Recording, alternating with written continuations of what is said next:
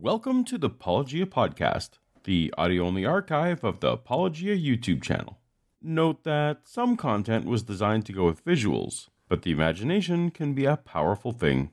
If you enjoy the podcast, please consider giving it a 5-star rating on the podcast app you're using now to help us reach more people. Or, since this endeavor is ad-free, consider going a step further and supporting us for as little as $1 a month at patreon.com/apologia.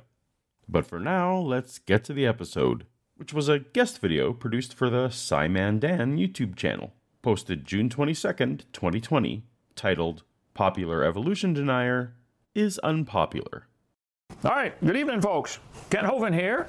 Dr. Kent, the science gent. Tonight is Whackin' Atheist Wednesday.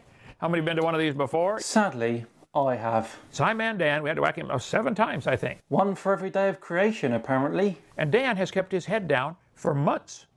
But guess what? He stuck it up again. Why does Kent do this to me every time I'm going on holiday? Maybe I can outsource this one. I was going to do the plotting pussy, and I have some stuff on that. Conspiracy cats. Conspiracy cats. Perfect. You rang? Yeah, Kent Hovind just mentioned your name in this video, and I'm on holiday, so that means you need to cover it for me. Spend another hour of my life listening to Kent Hovind? I'm not prepared for that. Damn it. Well, who else can I get? Now we got one guy, Paulogia. He's got a cartoon of himself, real muscular, you know. You ought to see him in real life. Paulogia. Well, if Kent Hovind is making fun of him, he must be okay. Paulogia. You rang? Kent Hovind just mentioned your name in this video, so that means you need to cover it for me. Wow, that'd be great. I've always wanted to do a collaboration with you, Dan. Collab? Nope, I'm on holiday. You're on your own for this one, buddy. See ya. Okay. Simon Dan put one up yesterday. Somebody sent me the link, said, Brother Hovind, he stuck his head up again. Whack him. Okay. Sweetly in Christian love. He said, Evolution Denier goes for the win. The Living Waters YouTube channel. Does anybody know who Living Waters? Ray Comfort. I know Ray. He's most famously known as the Banana Man, because he used to go around preaching how the features of a banana pointed directly to a creation by a god. You'll find the maker of the banana, Almighty God, has made it with a non-slip surface. But not realizing that the features of modern bananas exist only because of generations of selective breeding by humans. Ray's video content is heavily reliant on random ambush street interviews. I'm not a fan of this format on the nightly news, because why waste your time hearing the impromptu opinion of someone with nothing better to do in the middle of the day than to talk to a reporter on subject matter they've likely given no prior thought to. It can work for Jimmy Kimmel-style comedy. Any country. I know. And on the entire map. This is so horrible. Where's America? I would say this big one, but I'm probably wrong. You're definitely wrong. Okay. But this is no way to educate about science. Ray Comfort, talked to him today. Good friend of mine, okay? Known him for years. Simon Dan decided to pick on him. I contacted Ray, texted me just about a half hour ago. I said, do you want to be on the channel? I asked him this morning and asked him again tonight. He said, Brother Hovind, I don't have time. I'm filming a movie.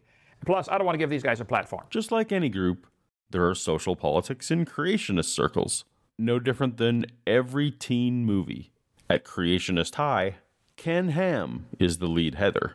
He's got the big boat, the cool hangout, the famous friends, and all the money. These are the other Heathers, including Kent's son, Eric, and our boy, Ray Comfort. They even made a big screen movie together. At Creationist High, Kent Hovind is one of the kids who people used to play with back when they were little, but now he's been to prison, he wears funny shirts, his ideas are antiquated and embarrassing, and he lives in a sad, abandoned sandbox. Ray is still willing to be private friends for old time's sake, but in public, no. Ray has an image to uphold.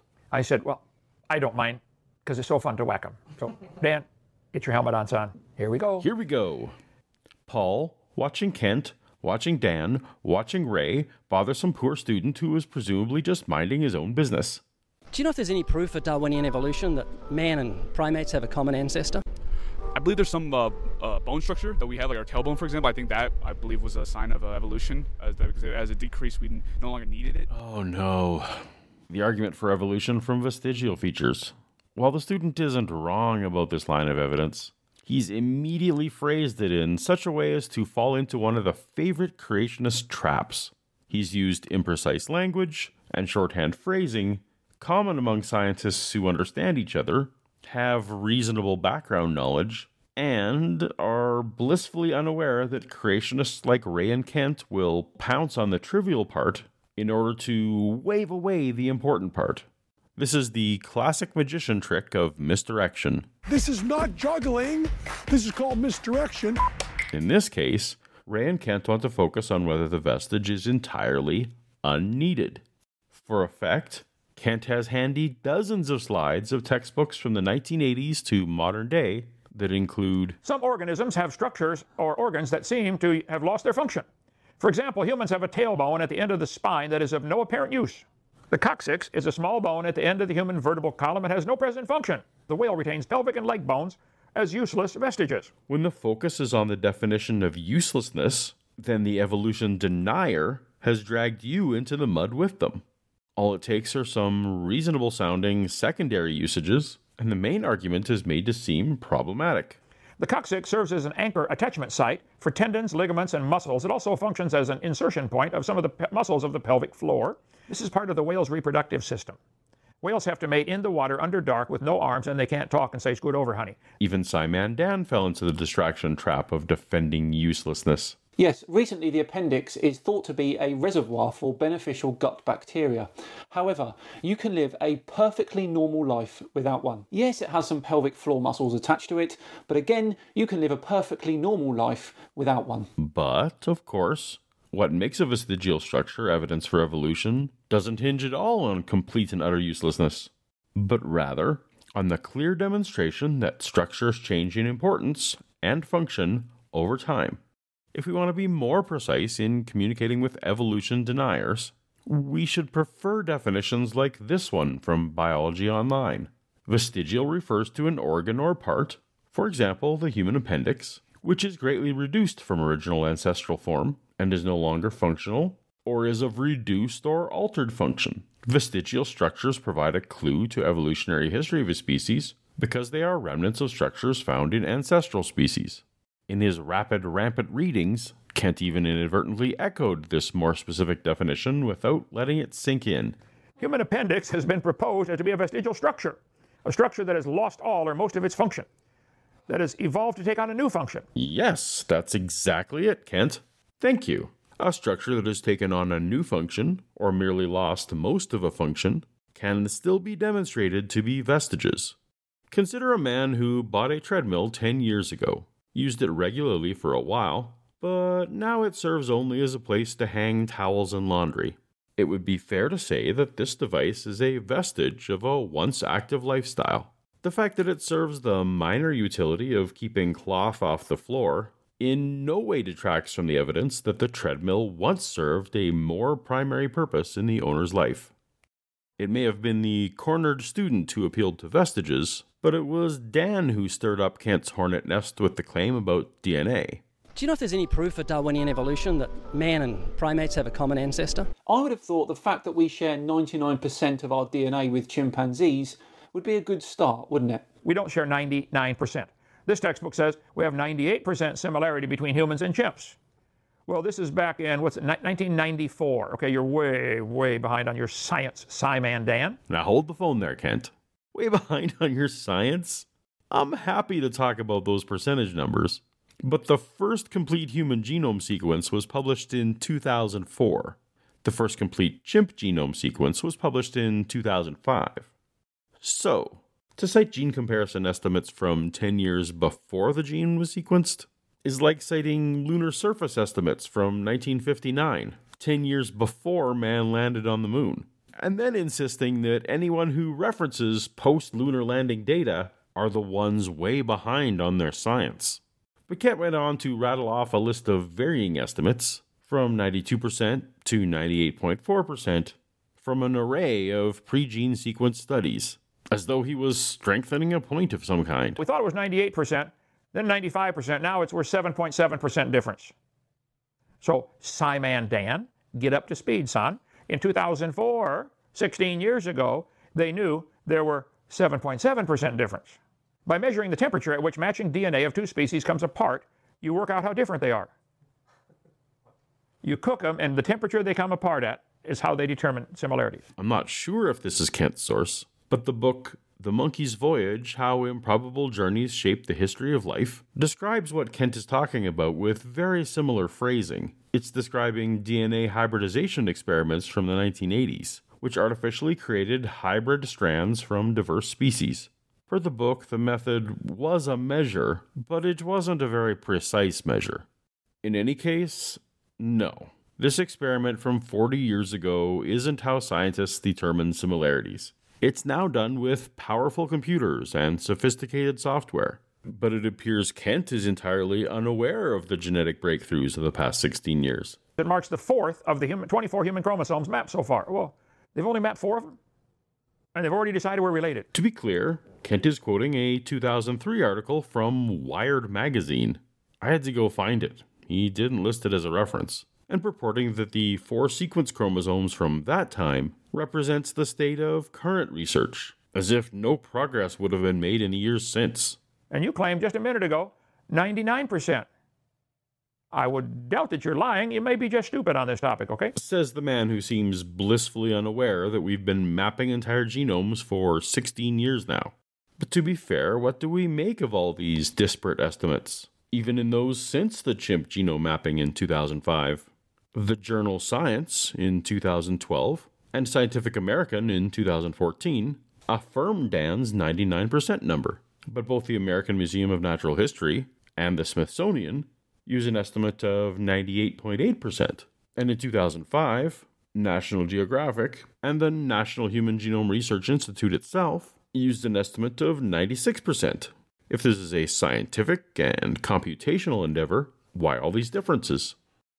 Well, there simply isn't universal agreement on exactly how to count some of these differences. These 2 sentences have 2 letters different out of 36 letters, so it makes sense to say they're 95% similar. But in these 2 sentences, the word brown was duplicated. Do we count the letters different? The words that are different? Or do we say there's just one difference between them? A single insertion. Insertions occur when a whole section of DNA appears in one species but not in the corresponding strand of another one. Or these 2 sentences, where the words quick brown went missing. A single deletion? 2 words different? Or 10 letters difference? Or some other count? Deletions. A whole section is missing from one species. In genetics, these inserted deletion portions are known as indels. Now, geneticists simply don't spend a lot of time standardizing methodologies for counting these percentages, because outside of providing a general idea to the general public, these numbers don't impact actual genetics work at all. But once again, Kent is attempting to use whether we're 96%, 98%, or 99% similar to chimps as a distraction from the actual evolutionary topic. The massive commonality in our genetics is best explained by common ancestry. It's not a perfect analogy, but one could conceivably come up with different criteria and different numbers to measure the percent similarity between the Lord of the Rings books and the Lord of the Rings movies. But whatever percentage one arrived at, it would be impossible to deny that one is derived from the other. Similarity might prove the same guy wrote the code. It might, but when combined with other lines of evidence like vestigial structures and endogenous retrovirus insertions, Yeah, I think let's do ERV in a separate debate. I'm not prepared for that. we can now track changes over time that make no sense under the particular brand of special creation that Kent and Ray subscribe to. Okay, that's long enough. Dan, I only got through 3 minutes of your 10-minute diatribe about Ray Comfort. And I barely scratched the surface on your hour-long diatribe against Dan. I mean, it was mostly needless repetition, but there were gems like this that I'd love to have time to unpack. Soviet dictator Stalin observed the creation of Planet of the Apes-style warriors. He ordered it. He said, I want you to create a half-human, half-ape. Hold on. Misrepresenting the science of evolution is one thing, but to misrepresent the science of a movie franchise is quite another. The dominant species in Planet of the Apes were not human-ape hybrids. They were species that evolved from modern apes after some genetic alteration. Oh yeah, now I see why you don't understand it. Never mind. Why haven't we evolved wings? For a tail, too. Yeah, and for a tail. You could drive the car, hold the can of Coke, tune the radio knob all at the same time. If you had a tail, No wonder Simon Dan insists that Kent passes a basic science test before the two ever speak again. son, let me explain it to you. The teacher gives the student a test. You are the student, I'm the teacher. Indeed. If you aren't already subscribed to Simon Dan, please tap the button and fix that immediately. If you care to check out my channel, where I regularly look at the young Earth claims of Ken Ham, Kent's son Eric, Ray Comfort, and others, look for Paulogia, or find the link in the description. Huge thanks to Dan for inviting me. Happy holidays, my friend. Thanks for watching, and until next time, later.